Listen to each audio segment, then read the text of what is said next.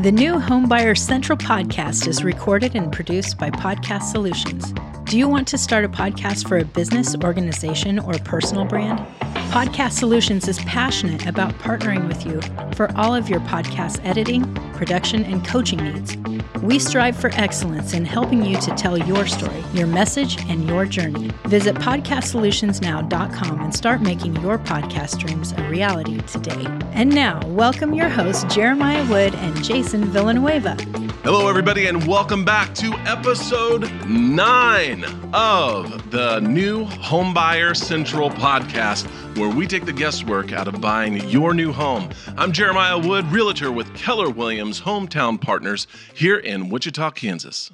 And I'm Jason Villanueva. I am a real estate investor and a homeowner. Yes. I do own a home, yes, with my wife and children. Yes, and it's so good. And so we're going to answer all the questions. And last episode, we talked about Looking at homes. Now, what do we do when we find the home we really, really want? You give them all your money. Almost. So step number 9 here on episode number 9 is we are going to make an offer. I'm calling this episode, Let's Make an Offer. Let's make an offer. Kind of like good. Let's make a deal. Can you That's right. Can you say let's make an offer in your best Wayne Brady voice? No, because I haven't watched Wayne Brady enough to really get it. All right. But let me go ahead and throw this point in. This is a process. This episode will probably be the episode that will be most easily forgotten. Because of the details. So I want to encourage you, if you want to remain sharp on the details of making an offer, get that buyer's guide in the show link below, because if you have not gotten it already, you want to get that buyer's guide because it will keep you sharp on all the points you need to know about making an offer. Because huge. There's nothing real memorable about it, but when making an offer, there are some very specific things that you'll want to remember. Okay. All right, so get that guide in the show notes below, and let's keep going. So when you found the home of your dreams, it is time to make that offer. So as your buyer's agent, your realtor will actually draw up a contract with your offering price and any necessary contingencies that are involved, and they will turn this into a formal contract and present it to the listing agent. Okay. So, Jason, let me just kind of put this in a role play. All right. You find a house that you want, and you say, Jeremiah. Yeah. And I'm your buyer's agent. Okay. And you say, Jeremiah, I want you to help us buy this home. Right. So then I would do all the paperwork and get all the paperwork together to be able to create a contract to buy the home that you want to buy. Okay.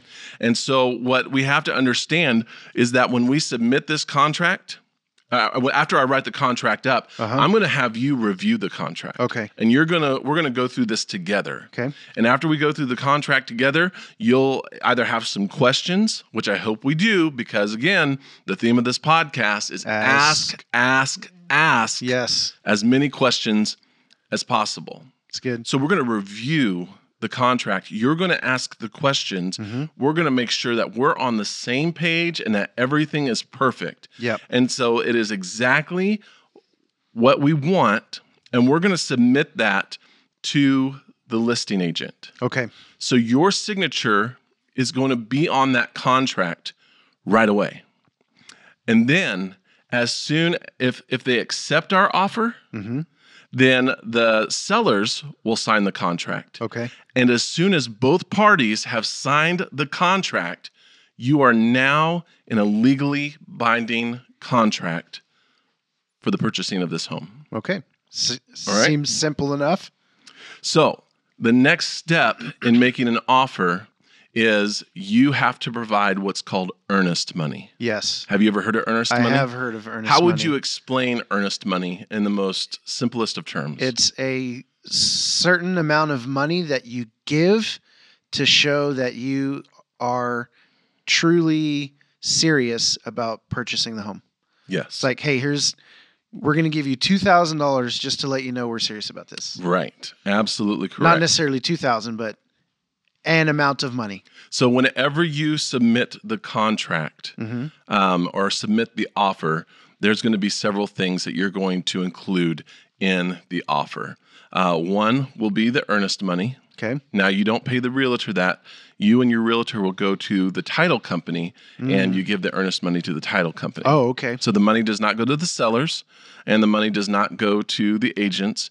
It gets held in an account by the title company until closing. Okay. And then earnest money is typically anywhere from 0.5% to 1% of the total cost. But a lot of times we just kind of settle maybe for, if it's under $100,000 home, we settle for about $500. Oh, okay. If it's over $100,000, typically about $1,000. $1,000. Yeah. And so does that go toward? That goes towards the purchase price of the house. Okay. All right. So it's not just extra money that you pay. Nope. It goes, it's just to show the sellers that you're serious about buying their house. Yeah. Okay. It's kind of like good faith money. Good faith money. Yeah. All right. So you have the earnest money. They say put your money where your offer is. There you go. That's exactly right. So we have the earnest money in the contract. You will also need to provide a letter from your lender that shows you are pre-approved, not pre-qualified. Pre-approved. Pre-approved. Yep. That, and if you remember, if you go back to episode, just a few episodes back, Sure. That you'll understand that there's a difference between pre-approval and pre-qualified. Right. So with a pre-approval letter and earnest money and the contract, you're able to make a successful offer.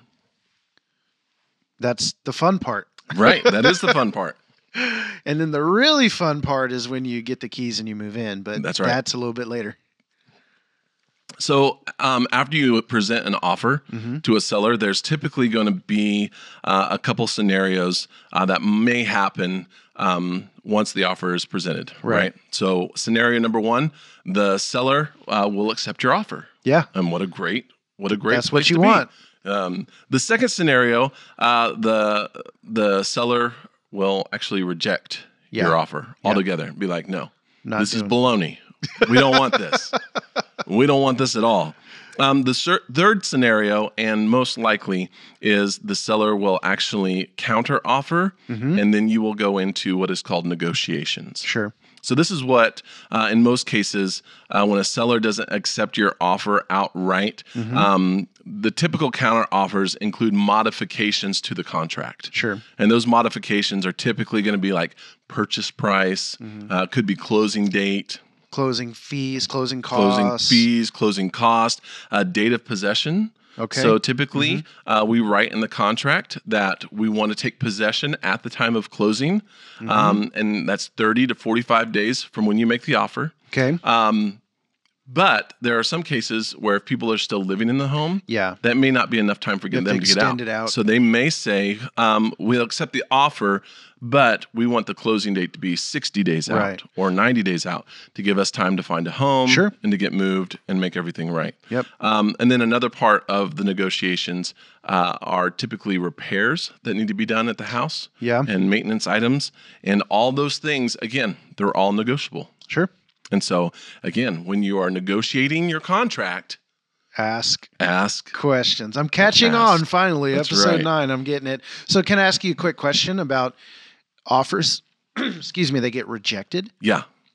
What are some pretty typical scenarios of why a seller would reject an offer? Right now in today's market, a seller will reject a lowball offer. A lowball. Okay. Yeah. And, back when our parents were buying their first homes, the market was totally different. Yeah. You could make lowball offers. Okay. And a lowball offer is typically anything, maybe $7,000 to $10,000 under asking price. Okay. But right now, everything is going for $7,000 to $10,000 to $15,000 over asking price. So people are paying more than asking price. So a lowball offer is going to be an immediate rejection in this market. Okay. Another rejection is if you ask for too much. Okay. So if you say, we'll give you asking price, but we want you to pay all of our closing costs and all of our fees. Yeah. We want you to put a new roof on the house. We would like you to install new windows. A new paint job might be great. And please scrape that wallpaper. Yeah, that'd be fantastic. And so when you ask for too much, is too much. Yeah. And that can be rejected. And the reason why it's rejected is a lot of times people are competing for that house. You're not the only offer. Right. There may be 3, 6, 10 offers on the table. Yeah. And that will be part of the negotiations. Mm-hmm. And that's just the market right now. There That are is. a lot of people. That is. It's a seller's market, as they say, right?